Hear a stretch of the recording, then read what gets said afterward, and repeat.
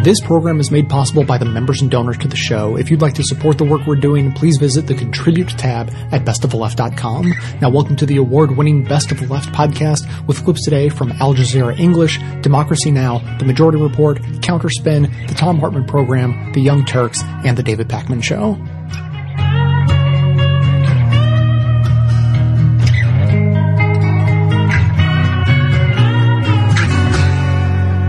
No discussion of Israel's illegal occupation of the Palestinian territories is complete without mentioning the land of the free. No, not the US. I am, of course, referring to Gaza. Didn't you hear? Israel's occupation of that strip of land, crammed full of 1.8 million Palestinians, ended in 2005 with Ariel Sharon's disengagement, apparently. Israel doesn't occupy Gaza. Israel pulled out of the Gaza Strip. Here's the thing. The only people in the world who think Gaza isn't occupied are the Israelis. The United Nations still thinks it's occupied. The Gaza Strip continues to be regarded as part of the occupied Palestinian territory. Even Israel's bestest friend, the United States, includes Gaza under occupied territories. But given Israel did withdraw its troops and its illegal settlers in 2005, why is Gaza still considered occupied? Well, for a start, the Israelis decide who and what goes in and out of Gaza. With the help of their friends, the Egyptians, they control all the crossings. At one stage, the Israeli military wouldn't allow that well-known bomb-making ingredient, coriander, into free and independent Gaza. Okay, so Palestinians in the Gaza Strip can't just go on a road trip to Israel or the West Bank or even Egypt. But at least they can fly out of Gaza airport, right? No. Israel bombed it and has kept complete control over Gaza's airspace even after their disengagement. Maybe Gaza's Palestinians can go fishing instead. Wrong again. They can only fish up to 3 nautical miles off the coast before they get shot at. Israel maintains a naval blockade because Palestinians going fishing, that's obviously an anti-Semitic act of terrorism. So to recap, there is no occupation, but Israel completely, coincidentally, just happens to control Gaza's borders, airspace, territorial waters, and population register too. The Israelis literally get to define who is and who isn't a resident of Gaza. Occupation? What occupation?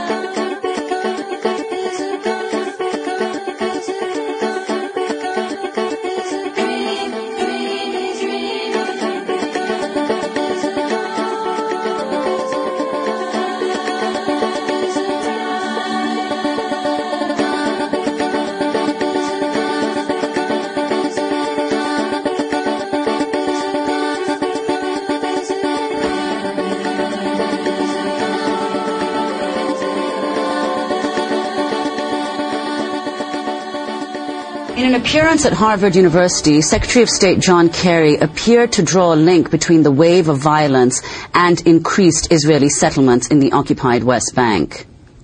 Unless we get going, a two-state solution could conceivably be stolen from everybody. And there's been a massive increase in settlements over the course of the last years. Now you have this violence because there's a frustration that is growing.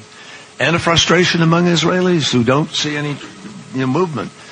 So I look at that and I say, if that did explode, and I pray and hope it won't, and I think there are options to prevent that, but we would inevitably be, at some point, we're going to have to be engaged in working through those kinds of difficulties. So better to try to find the ways to deal with it before that happens than later. That was Secretary of State John Kerry speaking Tuesday. Gideon Levy, could you respond to what he said and give us a sense of what the mood there is? Unfortunately, I must say that John Kerry's declaration is rather hypocritic. The Americans could have prevented long time ago. The Americans know exactly how to prevent it. If they really wanted to put an end to the occupation, the Israeli occupation would have come to its end long time ago. This policy of only serving carrots to Israel, of flattering to Israel again and again, is now decades long and never worked, never ever worked. And the Americans never really tried the alternative path of putting pressure on Israel in order to bring Israel back to the international law, back to legal and order, back to morality. And now John Kerry is saying that this can be prevented and should be prevented. Where were you in the last 7 years? In the last 48 years? When Israel is so much depending on the United States like never before, and you just gave Israel a carte blanche to go wild in Gaza, in the West Bank, again and again, build settlements, go for wars, and never try to push Israel and to put an end to all this. So really, with all the respect to John Kerry's good intentions, this is not the way to deal with Israel after all those years. But Israeli government officials, Gideon Levy, if you could give us a sense of how they've responded to remarks made by U.S. officials. The defense minister, Moshe Yaalon, for example, accused Washington of completely misreading the situation on the ground in Israel-Palestine. The public security minister called the U.S. remarks foolish. Yeah, they got all the same message from the Prime Minister's office, now to condemn the United States. In the last years, they found out that condemning the United States doesn't take any price. Israel can talk to and about the American administration as if Israel is the superpower, and the United States is just like one of those small countries which depend on Israel. They allow themselves what no country in the world allows themselves vis-à-vis the United States, going and trying to sabotage an international agreement with Iran in the American Congress against the American administration, things which are unheard of by any other country. Israel learned in the recent years that they are possible, and not only possible, they are productive and they are working.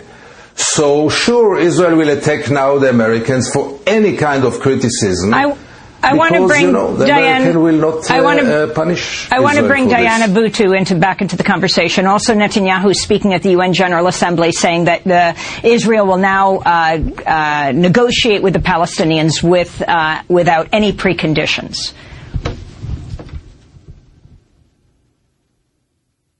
But that it's a farce. I mean, one of the things that Netanyahu has said over and over again is that he's not going to stop any settlement construction. In fact, that he's going to continue it. In fact, this is what has actually happened. In addition, what he's also said is that they reserve the right to continue to kill Palestinians. And so while he indicates that he has no preconditions, in fact, it's quite the opposite. But the issue is not whether there are preconditions, it's whether the negotiations process actually works. And it doesn't. I was part of the negotiations process. You cannot negotiate with one very powerful party backed by a superpower, the United States, and a very weak party. We call that dictation. The negotiations have failed over the course of the past 22 years, and so now is the time, rather than heading back to negotiations, which only serve to give Israel more legitimacy, only serve to give Israel more international recognition. In fact, more countries started recognizing Israel after the negotiations process began than before it. Rather than going back to that process, which was failed and futile for Palestinians, there needs to be a different way. And this different way is to be pushing for boycotts against Israel, to be pushing for divestment, and to be pushing for sanctions, to be pushing for Israel to be held accountable under international law, and to be pushing for Israel's isolation. All of those measures will work, but going back to a failed negotiations process will not. How does the Al-Aqsa Mosque fit into the current unrest?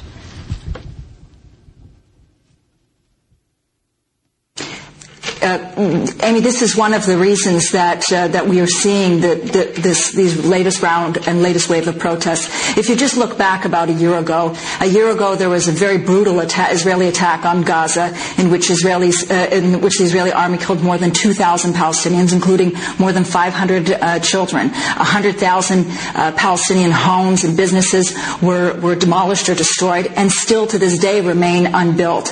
Add to that this summer's attacks on by Israeli settlers on Palestinians, including the burning of a Palestinian home in the West Bank town of Douma that ended up killing an 18-month-old and his two parents. Add to that the Israeli measures to allow the Temple Mount Faithful, a group that actually believes in the destruction of the Al-Aqsa Mosque, allowing them onto the Al-Aqsa compound under the guise of religious freedom when there is nothing involving prayer there at all, allowing them to be able to go there while simultaneously denying Palestinians and denying Muslims the ability to be able to go to their holy sites. This is exactly the recipe that the Israelis have been laying out time and again in order to spark another wave of protests or an intifada, what have you. And so the issue of Al-Aqsa Place is very central, but it's not just Al-Aqsa, it's all of the other measures that have been taken as well.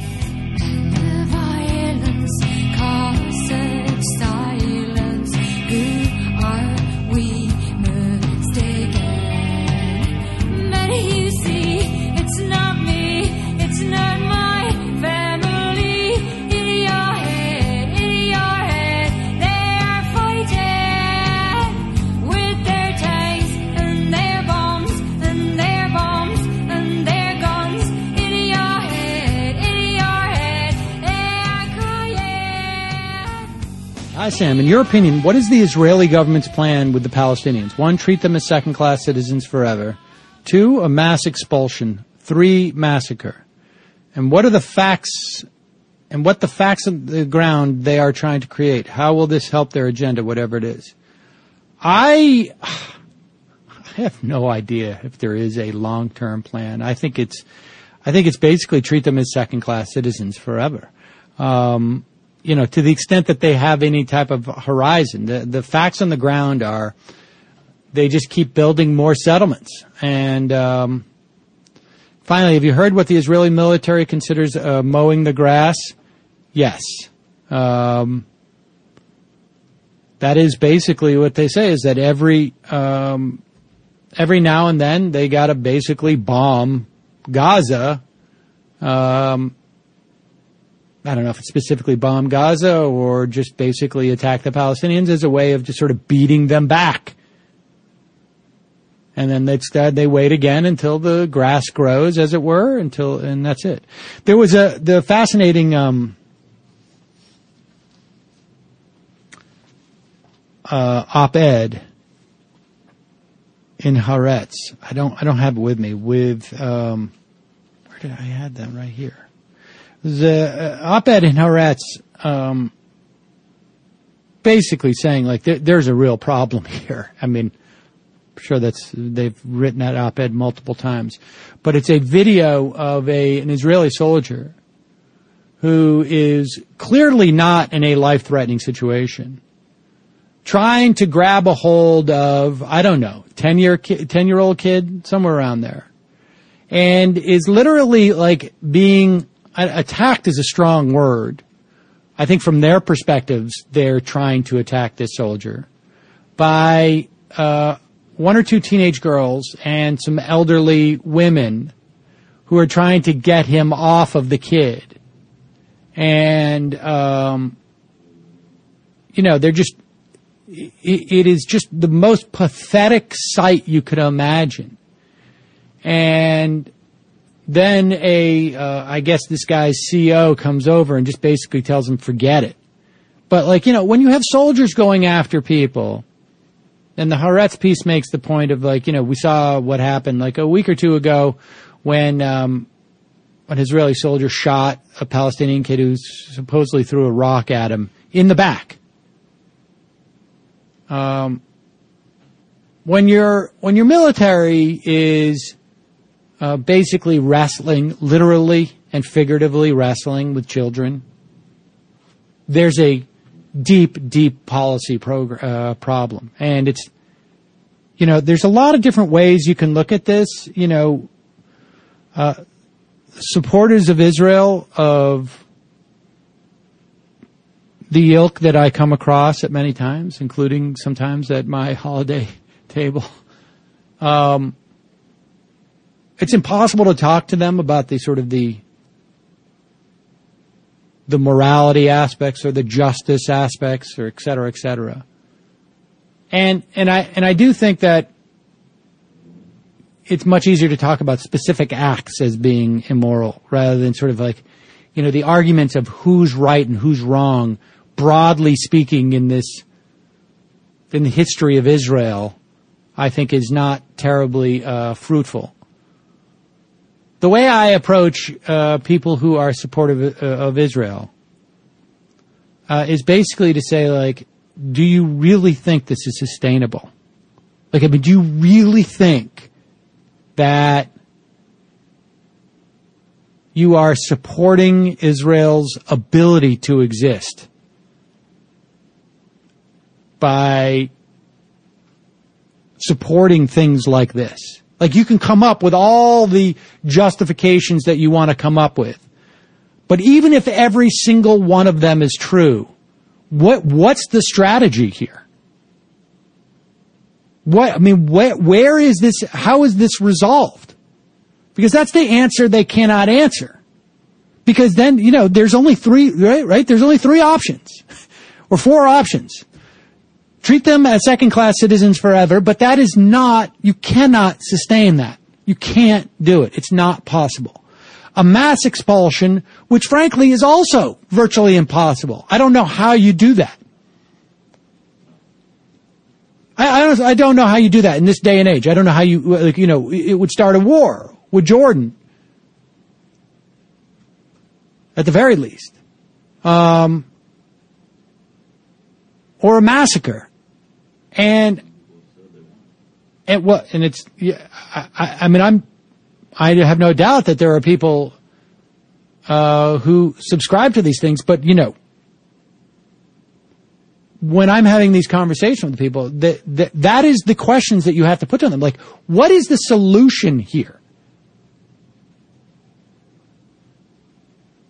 And they cannot come up with that. And I actually think that, this is going to end up being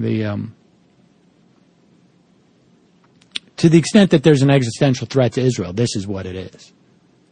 It's that they don't have an answer, or they refuse to accept the most obvious answer to ensure the survival of Israel as a Jewish state. And because that's where I find the arguments to be most fruitful, in my experience, is on their territory. This is what you want in the end. There's only one way to get there. But that's when I get Oh, so I guess the Holocaust never happened. Exactly. Okay. Are you not aware that there was an attempt to build a Muslim prayer site on 9/11?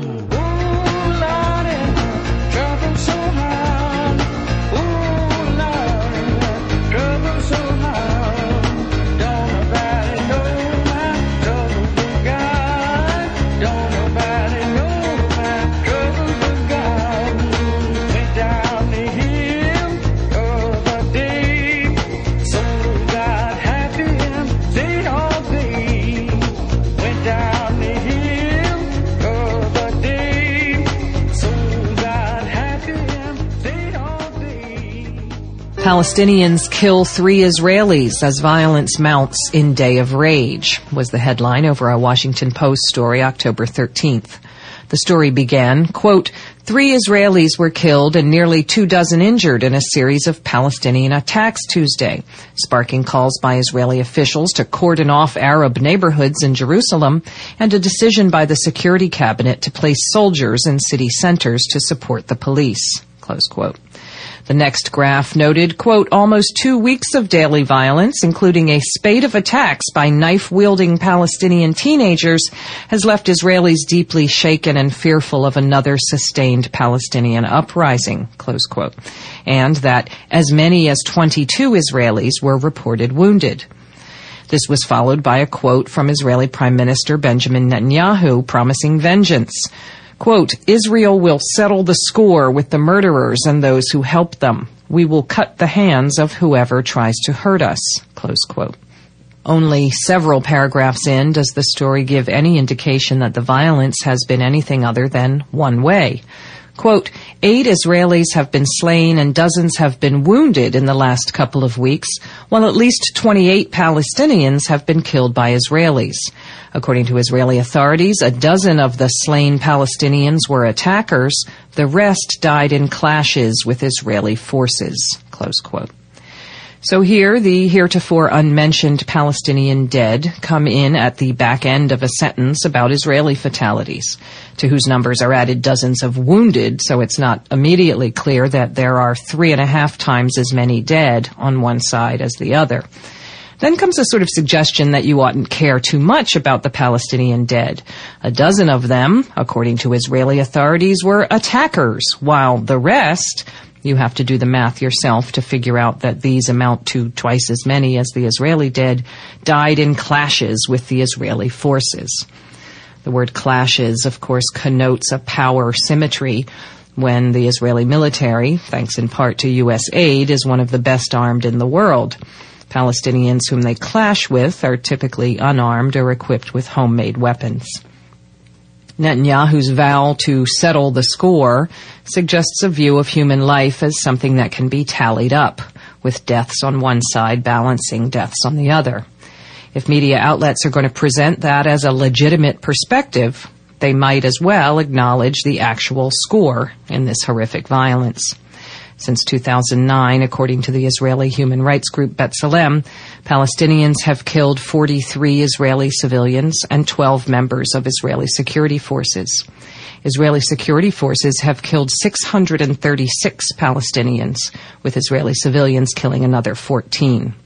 This doesn't include the military assault on the Gaza Strip in July of 2014, during which an estimated 1,767 Palestinians died, along with 64 Israeli soldiers and 2 Israeli civilians.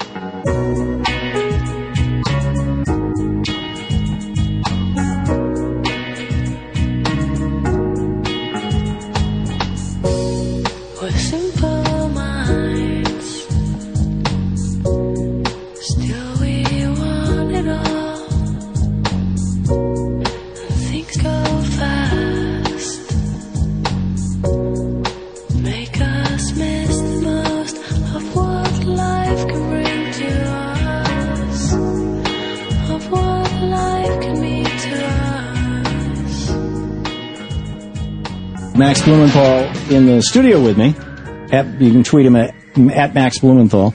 Max, last week I was rereading Martin Luther King's letter from a Birmingham jail. And he says, in any nonviolent campaign, there are 4 basic steps. Collection of the facts to determine whether injustices exist, negotiation, self-purification, and direct action. And he talks about how we've done all these. And then he says, you may well ask, why direct action? Well, why marches, sit-ins, and so forth? Is negotiation a better path? And then he talks, I'm not afraid of the word tension. I have earnestly opposed violent tension, but there is a type of constructive nonviolent tension which is necessary for growth. What do you say to folks who say, the Palestinians have been dealt a bad hand. They got their land ripped off by the United Nations. It wasn't their idea. And the Jews who came to live in Jerusalem or in Israel, they didn't say, take that Palestinians' land. This was something that was put together by the UN. And therefore the Palestinians need to be a little more, nonviolent. Why don't they follow the examples of Gandhi or Martin Luther King, There is a massive nonviolent campaign in Israeli prisons waged by Palestinians right now. One of the leaders of this campaign is Mohammed Alam, who has just come out of a coma after a 68-day hunger strike and vowed to continue. He's chained to his bed, and he will not be released by Israeli authorities. He's being held without charges under administrative detention. Before him was Khadr Adnan, who's defeated Israel twice with his stomach, waging hunger strikes of over 60 days because he keeps getting detained without charges, just as Bobby Sands and the hunger strikers in Northern Ireland were. And Mohammed Alam could die. And there are protests across Palestine, even inside Israel. Palestinian citizens protested outside of his prison and were brutally attacked by Israeli police. The Palestinian Gandhis are right in our face. They're demonstrating in villages like Na'alin and Bilin and Nabi Saleh, and they're rotting in Israeli military prisons. Some of them are as young as 13 years old. They're pulled out of their beds for protesting the theft of their land at night and thrown in jail and brought before a kangaroo court where the conviction rate is 99.97%. I've witnessed those proceedings. I described them in my book, Goliath. And so we have all these columnists who are basically devoid of cerebral activity, like Nicholas Kristof or Thomas Friedman, who constantly call for Palestinian Gandhis to come to the fore. But when they do, as they have since 1948 and before, they're ignored. And these columnists and our opinion makers and our politicians, our political class, do nothing for them. And so if you're gonna say you support Palestinian nonviolence, then come out and support it, because it's right there in your face. What is the solution? I mean, you've been there, you've seen it, you've seen the horrors of it, and all the way back to your childhood when you took the birthright tour, the Israel. Let's visit Israel and see how wonderful it is. Yeah. You've seen the whole thing. What's the solution? What should the United States be doing? What should our viewers and listeners be conveying to their legislators as, you should support this? Well, I diagnosed the problem. The problem is institutional discrimination or apartheid. Israeli apartheid is the problem, that Israel, in order to maintain itself as an ethnically exclusive Jewish state, has erased the rights of Palestinians and excludes them. This brings me back to my U.S. analogy. I mean, originally it was white Anglo-Saxon Protestants who colonized at least the northeastern United States and the midwestern United States, and it was exclusively for them. I mean, we now have a majority of Catholics on the Supreme Court. 3 generations ago, that would have been unimaginable. A century or 2 centuries ago, it would have been illegal, and that's white people. And so, I mean, we have gone from being basically an ethnically pure, at least in terms of our power structure, society, to one that is becoming less and less so. Would Israel just dissolve if it ceased to be just exclusively a Jewish state? Well, let me explain what your listeners can do and what a potential solution could look like. But there's the book that we need to look at by Michael Mann called The Dark Side of Democracy, and it looks at how the United States became a liberal democracy. It became a liberal democracy after committing genocide. Right. So I don't want that to happen in Israel, Palestine, and I believe that it could happen in so many ways. It has to be stopped. It's an emergency situation. And the root of the problem is this discriminatory structure. So that discriminatory structure does have to be dissolved. It can be dissolved by implementing Resolution 181, which was passed by the UN, accepted by Israel, which requires Israel to provide equal rights to Palestinians inside Israel. Resolution 194, which was accepted by Israel, deceptively so, but nevertheless accepted, which requires Israel to provide the right of return to Palestinian refugees. We don't deny the right of return to refugees in Congo, in Bosnia, or anywhere else. It's only here. And then number 3, Resolution 242, end the occupation of the West Bank and the Gaza Strip. And until they do so, Israel will be boycotted, divested from, and sanctioned. But aren't these they are saying nonviolent if means. we do these 3 things, we will no longer be Israel? They can be Israel. Why can't they be Israel? But they can't be an apartheid state that provides superior rights to people on the basis of their ethnicity and religion. What happens when more than half of the population of Israel is no longer Jewish? The crisis ends.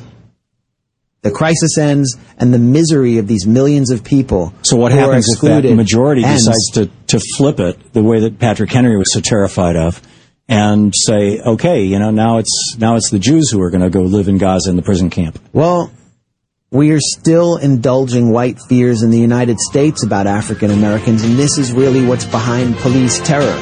This is what the Black Lives Matter movement is trying to reverse. We shouldn't indulge these same kind of fears in order to prevent the resolution of a crisis that's been going on for almost 70 years. Let's stop reinforcing the bloody status quo and start looking towards actual democracy. Brilliant. Max Blumenthal, his new book, The 51-Day War, Ruin and Resistance in Gaza. And Max, thanks so much for being with us. Thanks for having me. Great talking with you.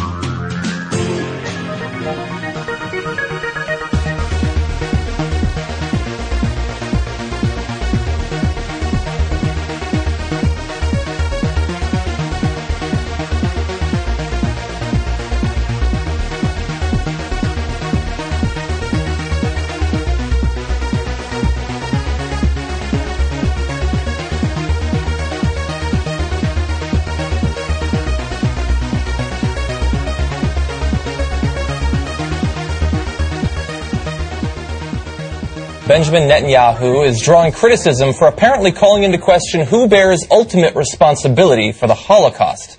Now, this was at a speech to the Zionist Congress on Tuesday night, and he said Hitler didn't want to exterminate the Jews at the time. He wanted to expel the Jews. The Prime Minister said that the Mufti, Hajj Amin al-Husseini, at the time was the Grand Mufti of Jerusalem, had protested to Hitler that they'll come here, referring to Palestine, speaking about who would eventually become the Israelis. So what should I do with them? Mr. Netanyahu quoted Hitler as asking Mr. Husseini. He said, burn them.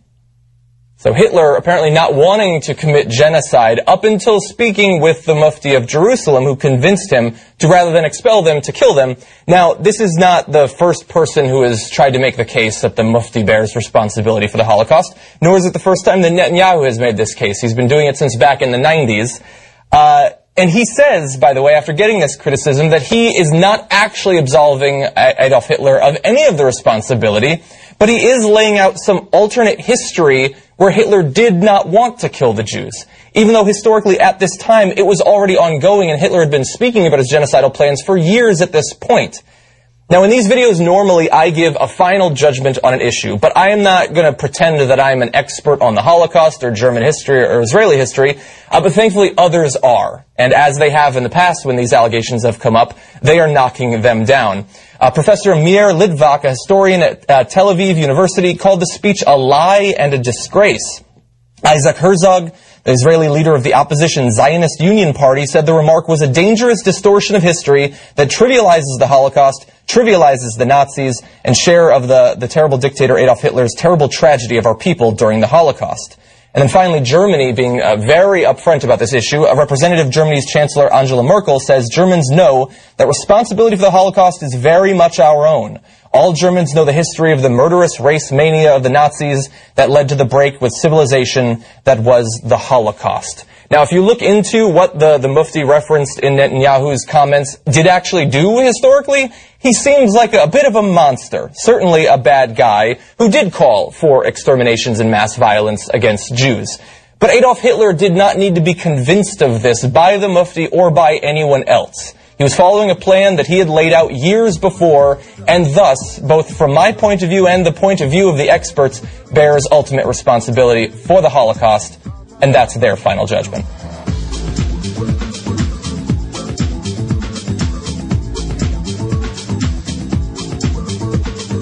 As an anti-consumerism advocate, I would like to encourage you to shop less, don't buy things you don't need, and get everything you can get used from a place like Craigslist. You will save yourself a boatload of money and reduce the endless flow of new stuff getting shipped across the world, because that seems more convenient than meeting a neighbor. Failing that, try a locally owned small business. Failing that, if you're left with no choice other than to buy something from a place like Amazon, then at least there's a way you can do it and support this show at the same time. Simply click through to Amazon.com, Amazon.ca, or Amazon.co.uk from the banner at bestofleft.com and shop as you normally would. Better yet, click through on the link to your country's Amazon store only once and then bookmark that link to use every time you shop. Your shopping experience will be identical to normal. It will cost you nothing extra, but 7 to 8% of the cost of your order in soulless corporate blood money will be siphoned off and used to tremendously support the production of this show. Thanks for doing the right thing, whether that be rejecting consumption altogether, consuming sustainably, or at least consuming in a subversive way.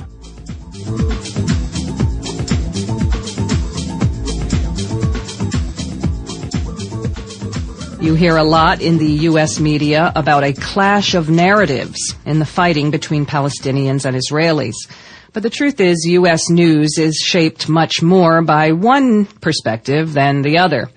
Israeli deaths are foregrounded, with those of Palestinians often appearing as a dependent clause, even though they are far greater. Claims by Israeli authorities are presented matter-of-factly, even when they are disputed. And the overall image is of a battle between symmetrical forces, even when one is armed with knives and rocks and the other with one of the most powerful militaries in the world. It's a presentation that is more skewed in some ways than that presented in Israeli media, and it poorly serves those hoping to make sense of the situation or to envision possible ways forward. So what should we keep in mind as we read about what's called the latest round of violence in Israel-Palestine, including fights over holy sites in Jerusalem? Joining us now to discuss the issues is Yousef Munir. He's executive director of the coalition U.S. Campaign to End the Israeli Occupation. Yousef Munir, welcome back to Counterspin. Great to be back. Well, U.S. media tend to treat the conflict between Israel and Palestine as just which side are you on? You know, Israelis say and believe this, Palestinians say and believe that. But it ought to be a reportable story. And it is possible to deplore knife attacks by Palestinians, for example, and still demand that these be presented in a broader context. What would that broader context on the most recent events include? Well, I think one of the biggest challenges really is the schedule, if you will, on which this issue is covered. The moments when that happens is almost always when Israelis are exposed to greater degrees of violence. The problem with this, of course, is that it creates a frame of understanding in the mind of the American news consumer that these events happen in something of a vacuum. What's missing is what happens in between and always, and that is the status quo of military occupation, which is itself a system of violence, a system that holds Palestinians, that holds human beings in a condition that is contrary to the natural human condition of freedom, and uses force, uses violence to keep them in that position. So this systematic violence, which Palestinians are essentially acting out against in these outbursts, which eventually get covered, does not get covered the way that it should. And so what we end up getting is a very skewed representation in our media of what the real dynamics of violence are. Someone noted that a recent USA Today story mentioned the occupation in its lead, in its first paragraph, which is something actually quite rare. Often the story zooms in on whatever the most recent clash was, and the occupation, if it gets in there, is kind of at the end, you know, as part of a list of other things going on, when in fact that is crucial context in any story one would think of violence. Absolutely, and just because violence against Israelis stops for any period of time, the occupation doesn't stop. It remains consistent. The violence of the occupation remains consistent, and this is the context in which all of this is occurring. And unfortunately, in the coverage that we often see, this incident-based coverage, even the reporting of those incidents is highly skewed and very much a representation of official Israeli narratives. And we see this time after time when you have any of these incidents with things as simple as a physical altercation, a stabbing, an attack on one group of people or a family, for example. Well, who has access to the information of what takes place in this situation?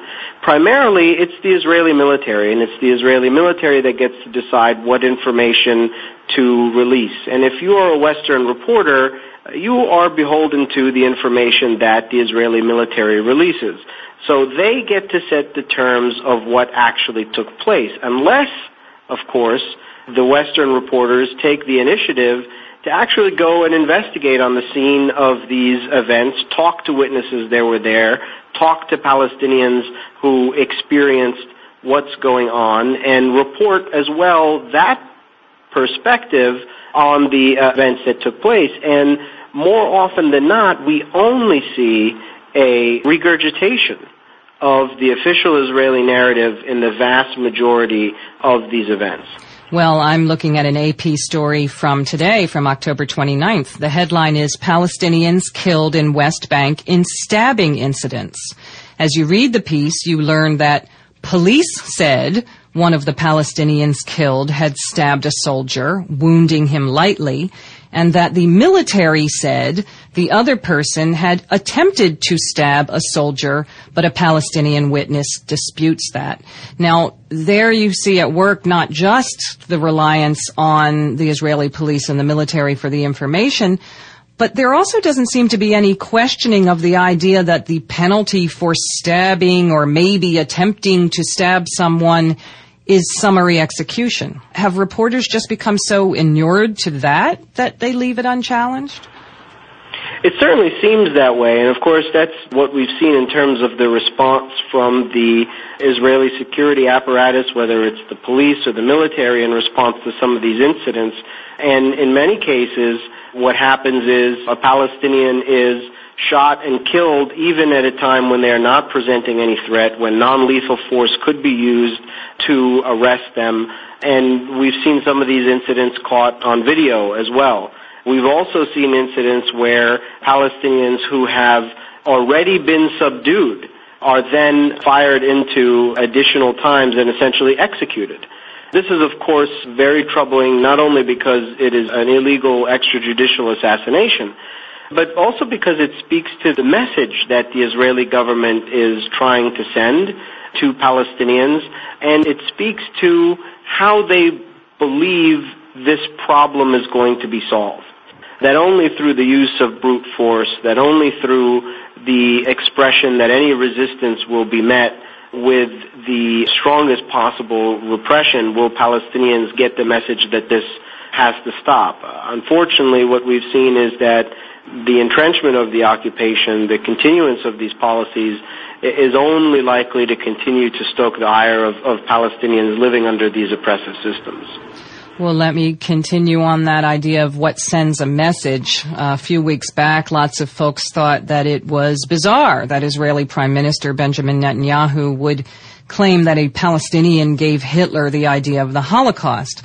But in a recent piece for The Nation, you say that outlandish claims like that actually also have a kind of message delivery purpose. Tell us a little about that.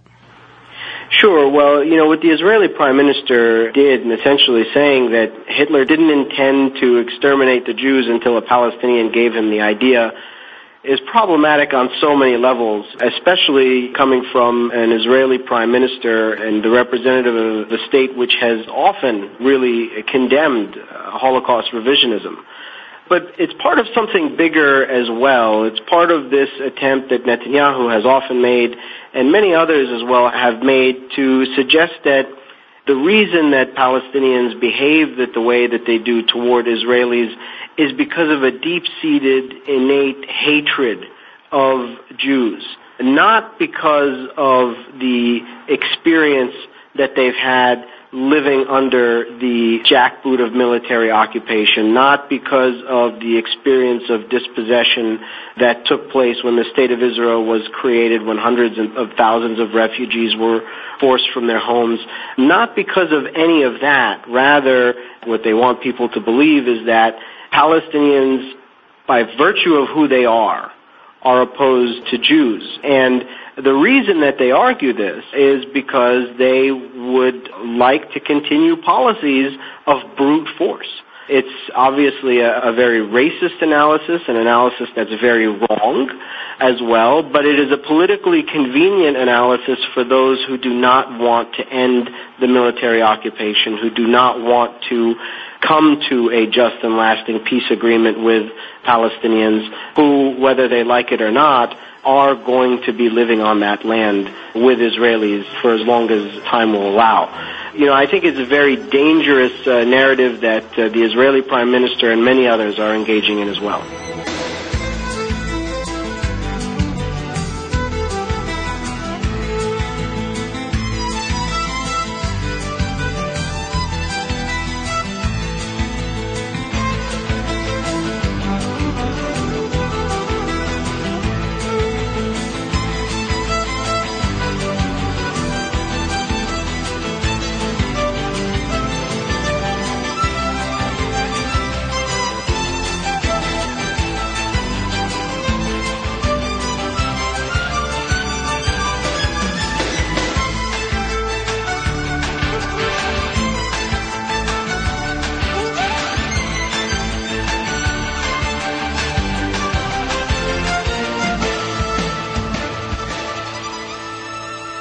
You've reached the activism portion of today's show. Now that you're informed and angry, here's what you can do about it. Today's activism, save Susia.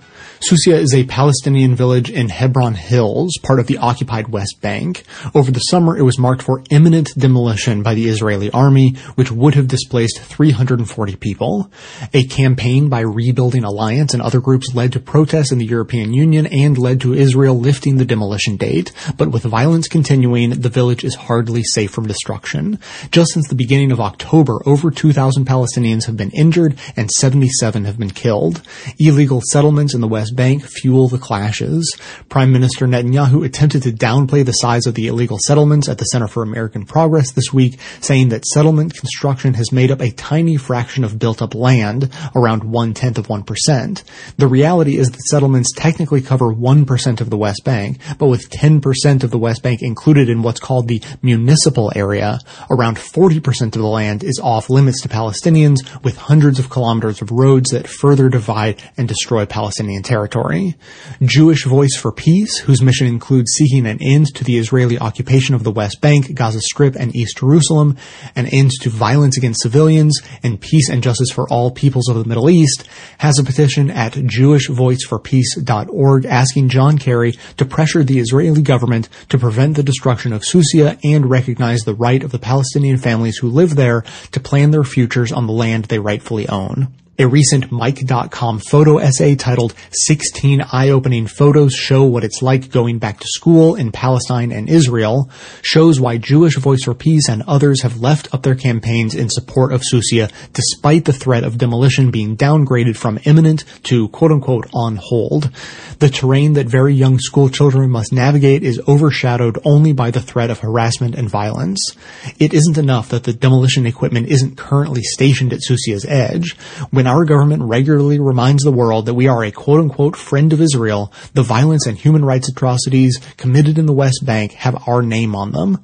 Sign the petition at jewishvoiceforpeace.org asking Secretary Kerry to step in. You can also follow the End the Occupation hashtag to keep up on the latest not reported by our corporate media. The segment notes include all of the links to this information as well as additional resources, and as always, this and every activism segment we produce is archived and organized under the Activism tab at bestoftheleft.com. If preventing human rights violations matters to you, be sure to hit the share buttons to spread the word about the Jewish Voice for Peace effort to save Susia via social media so that others in your network can add their support too. Can you stand up and be counted as a body in a crowd? Put your name on a petition with your signature so proud. Can you raise your voice so loud as you stand with head unbowed, weather beating on your brow, demanding answers here and now?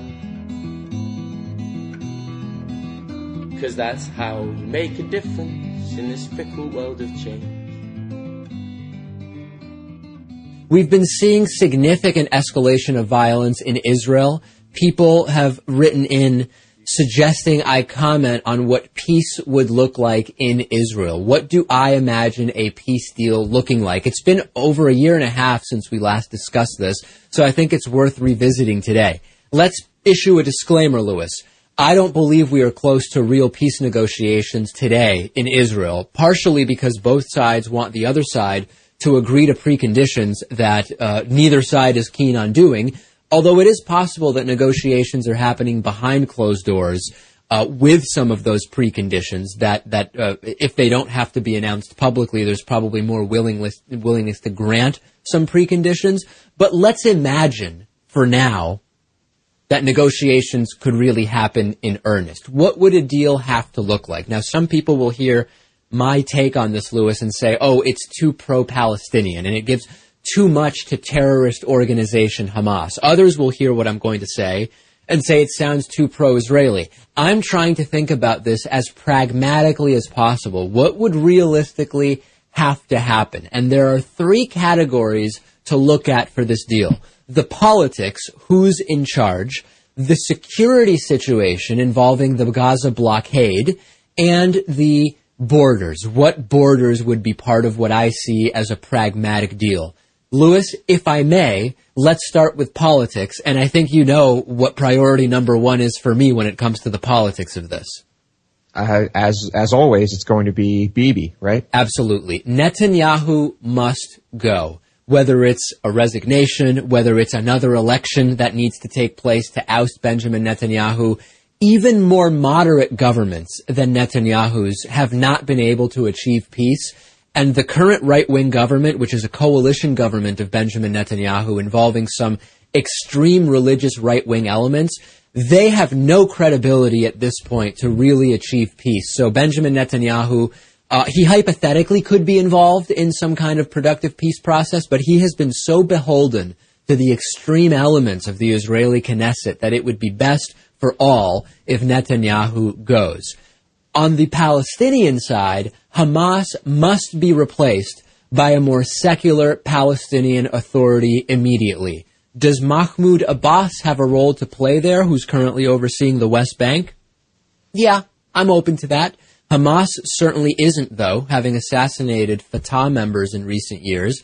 And Mahmoud Abbas recently gave this just lie-riddled speech at the United Nations. But to the extent that Mahmoud Abbas might be a productive partner, I'm open to him being involved in what must be some kind of secular Palestinian Authority that would be in charge. Now, for practical purposes, we should be open to a unity government on paper, which might have some representative elements from Hamas, a demilitarized Hamas that I will get to, merely, Lewis, because there are people who want to see Hamas represented, at least on paper, but the Hamas of today as it stands cannot really be a part of future peace deals.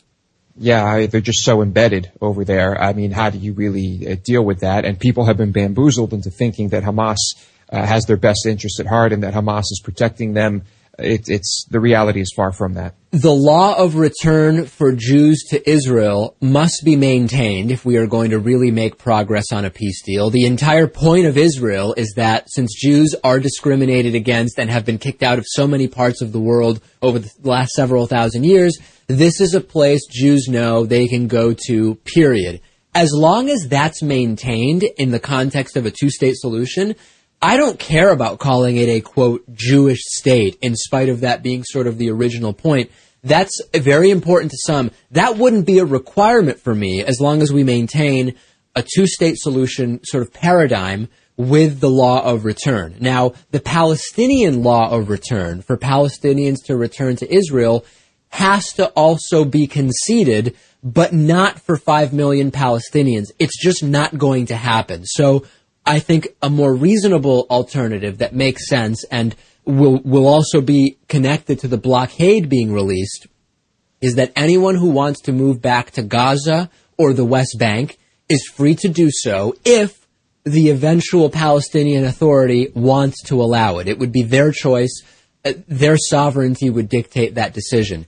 In the past, Ehud Barak, for example, suggested a symbolic number of Palestinians to return to Israel and otherwise significant financial reparations. Practically speaking, Lewis, I think that's going to have to be it.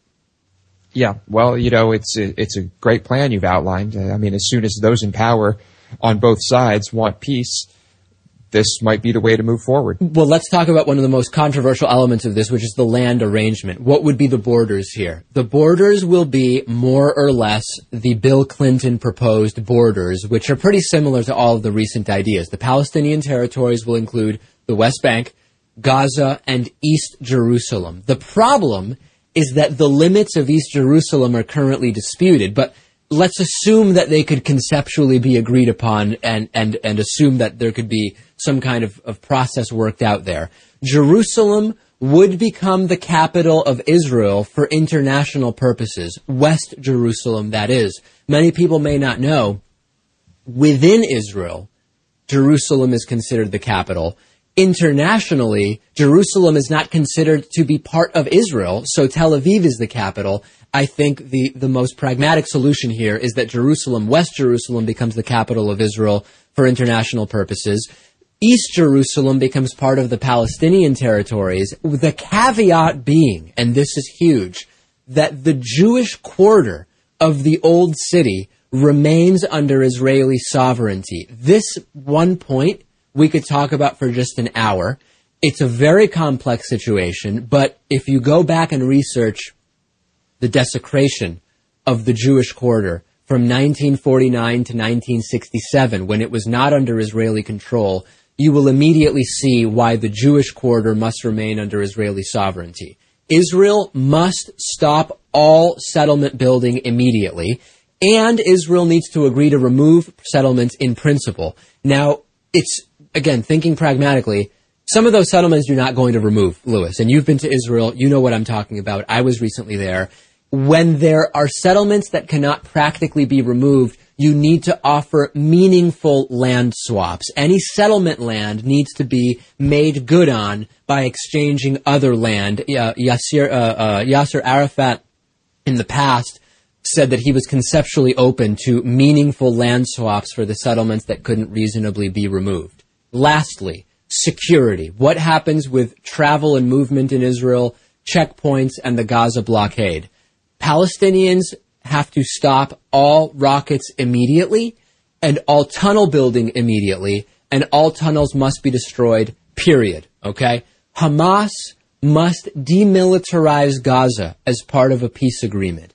In the 2-year period after the withdrawal of Israel from Gaza, but before the blockade was put in place, thousands of rockets were fired by Hamas. Hamas must demilitarize, Lewis. That is really a non-negotiable part of any potential peace deal. Of course, that's necessary, but good luck with that. In exchange, the Gaza blockade would be removed completely as long as no rockets and demilitarization and no tunnel building are held to. The Gaza blockade must be removed if we are going to have a productive peace deal. The key point of all this is whatever agreement is made, all claims must be renounced. This is the end of the conflict. This is very important because once you get both sides to say, this deal includes the renouncing of all past claims, you now have a framework which, if violated in the future, is the violation of an international agreement rather than, well, listen, we violated some kind of intermediate non-binding thing. It's not really that big of a deal. Both sides need to renounce all past claims, and that's what I see, Lewis, as what needs to happen. Of course, I would bring up the question, what happens when one of these sides violates this agreement? What type of action is taken? Yeah, well, everything goes back to exactly the way it is now and a horrible status quo, right? I mean, that, I think, is almost inevitable if such a hypothetical agreement were to be violated.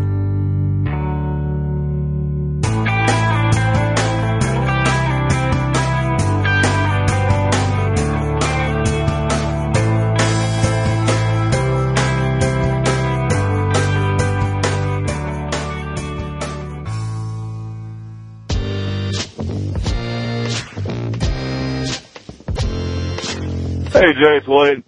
In response to the last episode, I have to say that I think things are getting taken a little bit to the extremes here. Just go on YouTube, for instance, and type in, I don't know, World Star Hip Hop School Fights. And you're going to be spending all day with all the videos that come up. That's why police officers are in school. You know, you have to have some type of order and some type of security. If a teacher had slammed that girl to the ground, then the question would be, well, how come a teacher's doing that?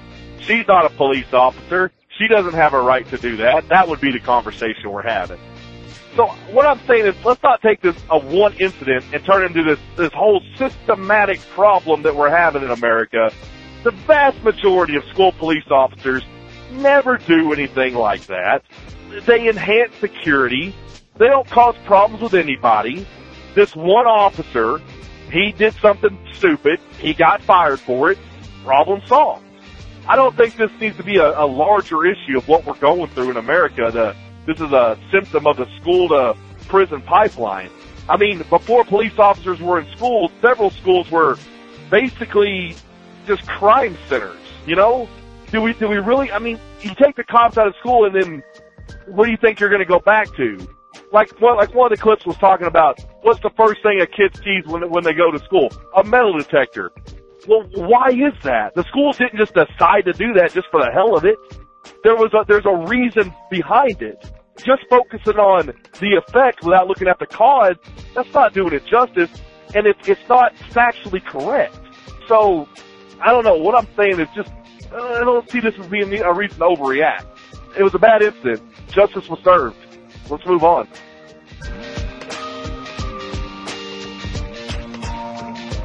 Hi, Jay. This is Jeff from South Florida Cop. I'm calling in response to your school-to-prison pipeline episode. In my opinion, it's just my experience. It seems like society, instead of using taxpayer money to solve problems, we've cut a lot of taxes, cut a lot of services, and the only people left to solve some of those problems are the police. And take not just schools, but take the homeless problem, for instance. A lot of times the homeless are insane or have mental problems, and there are no services to take care of them. They might, on top of having mental problems, have drug addictions or alcohol addictions that keep them on the street chronically, and there are no services to help them. Get called when they're in front of a place where people don't want them, the police. In short, what I'm trying to say is we've got to stop trying to solve all of society's problems with the wrong tool. When you're a hammer, everything looks like a nail. Unfortunately, police officers, we have very few tools at our resources. Right now we're having a hard time finding enough applicants that just pass the psychological polygraph and the background investigations. So we're hiring people, and we've hired for a long time, people with just a high school education that can do all those things, regardless of their education. There's been, of course, a push lately to get more and more educated people, but you still have to pass the polygraph, the background, and psychological exam. And not all of the people who can do the other parts of this job are fit to be in a classroom. So I just wish that we would stop trying to solve society's problems with the wrong tool. I mean, if you've got a hammer, okay, or if you've got a nail, go ahead, use the hammer, but not everything's a nail. Anyway, I hope that made sense.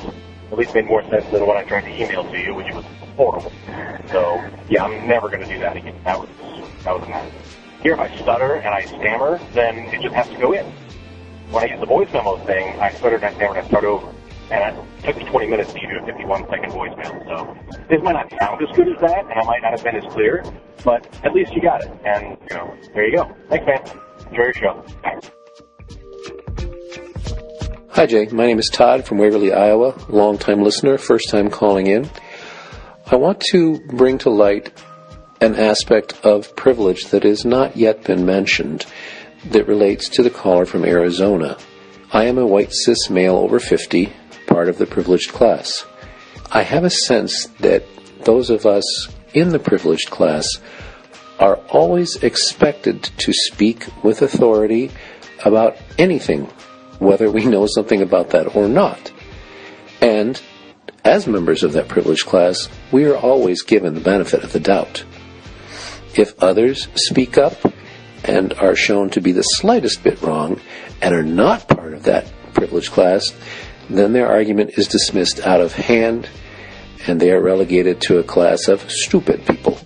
I suspect this contributes to his and my reluctance to speak up in groups, because previously we were assumed right until proven wrong, and it's okay to be wrong. Whereas now, we have to prove we're right and listen respectfully at the same time. That same position of privilege is gone, and it's uncomfortable for us to feel like everyone else has felt. That's it. Thanks for a great show, Jay. Keep up the good work. Bye-bye.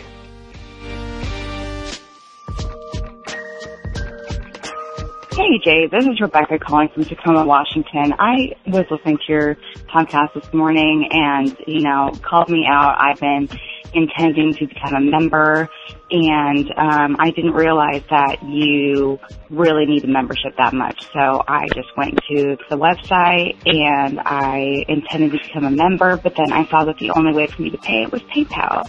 And I hate PayPal. They're really bad.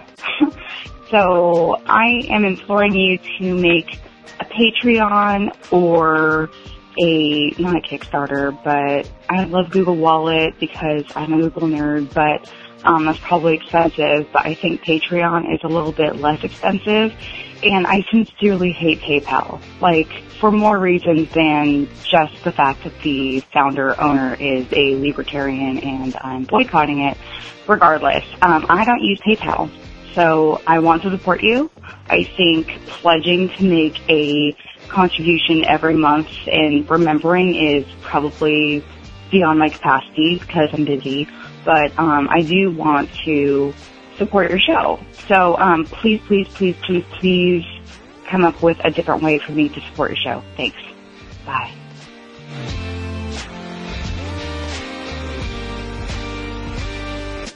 Thanks for listening, everyone. Thanks to the volunteers who help gather clips to make this show possible. Thanks to Katie Klubusik for all of her work on our social media outlets and activism segments. And thanks to all those who called into the voicemail line. If you'd like to leave a comment or question of your own to be played on the show, simply leave a voicemail at 202-999-3991. Now, today we had an epic showdown between our resident conservative Wade and our resident liberal cop Jeff, talking about cops in schools. Unsurprisingly, I'm going to come down on Jeff's side, but I could add a little bit to it. I think that this is another one of those cases, this is sort of a go-to for Wade that, he sees a single data point. Like in this episode, we're talking about there is one cop who physically assaulted a teenager, and that's what everyone was talking about. And then we were extrapolating about, the dangers and the trouble with having cops in schools from this one issue. Of course, people talking about it and who know about this aren't using this single data point. They know that it's part of a larger data set, but it just so happened that in the episode, there was a lot of focus there. So Wade sees one data point, but he doesn't see the larger data set or the trend that it indicates, and becomes either suspicious or dismissive of it. And the other problem with having just a single particularly bad instance to reference is, you're going to get those kind of reactions that are like, say you're talking about racism, you'll get the reaction like, oh, sure, I'm sure there's like one dude out there who still wears a white hood and sets crosses on fire, but, he's going to be ostracized from the community and he's not going to have that big of an impact. It's not like racism really exists. And similarly with these cops in schools, this is a particularly bad instance where everyone saw it was terrible, and the cop was fired from his job and so forth. So he was ostracized from the community. But it doesn't mean that having cops in schools and all of the minor or, far more minor interactions that they have with students isn't still having a negative impact. And so that's kind of what Jeff is getting at. We have to think about how we react to things. And if everything looks like a nail and you always pull out the hammer, then, that's what you end up with. And so we have cops in schools, and I heard this phrase recently. The more popular one is to catch a tiger by the tail. But what I heard recently, I like better. I like the visuals, is to have caught the tiger by the ears, because then you're looking them right in the face. And I think that's sort of what we've done with these cops in schools. Like Wade said, the cops aren't there for no reason. There were problems in the schools. So we reacted and we had to do something. Now the question is, did we do the right thing? And by using force to control people, did we actually put ourselves in a worse position in the long run? So we've got the tiger caught by the ears, and we're at this uncomfortable status quo, but maybe we can't let them go now, because people, just like tigers, don't like being caught by the ears and held in place.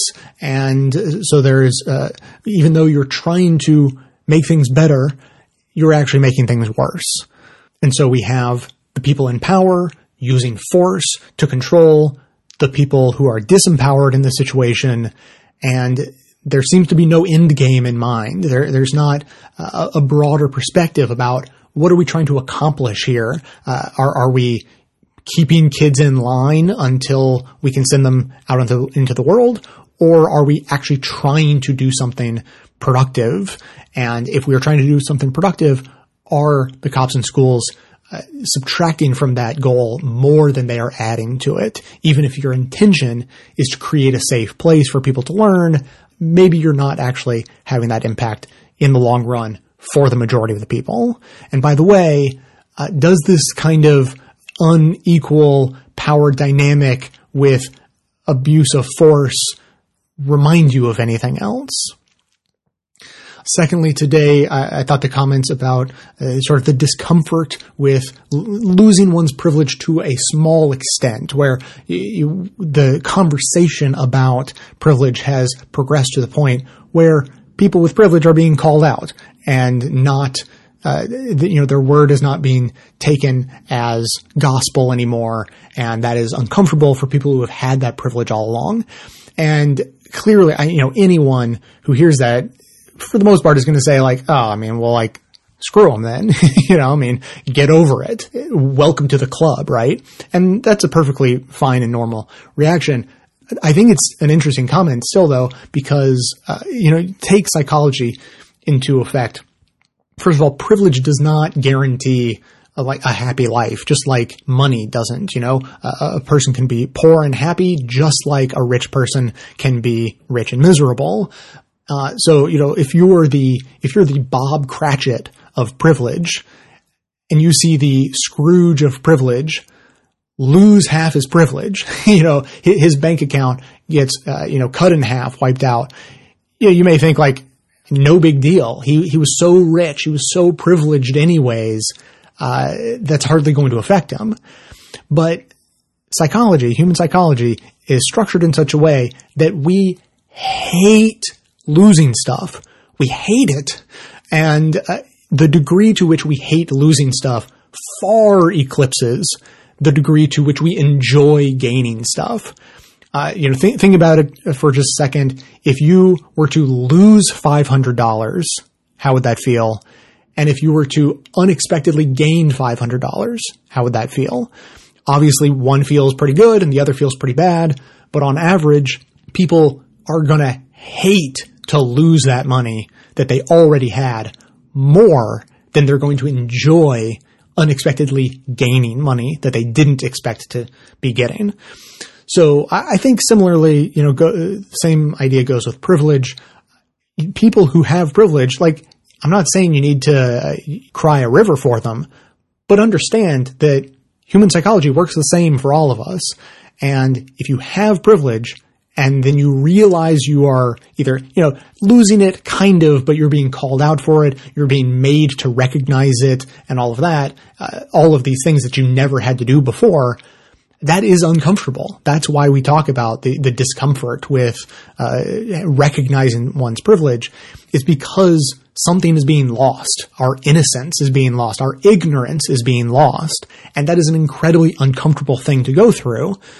Luckily, the other thing about human psychology is that all this sort of stuff is temporary.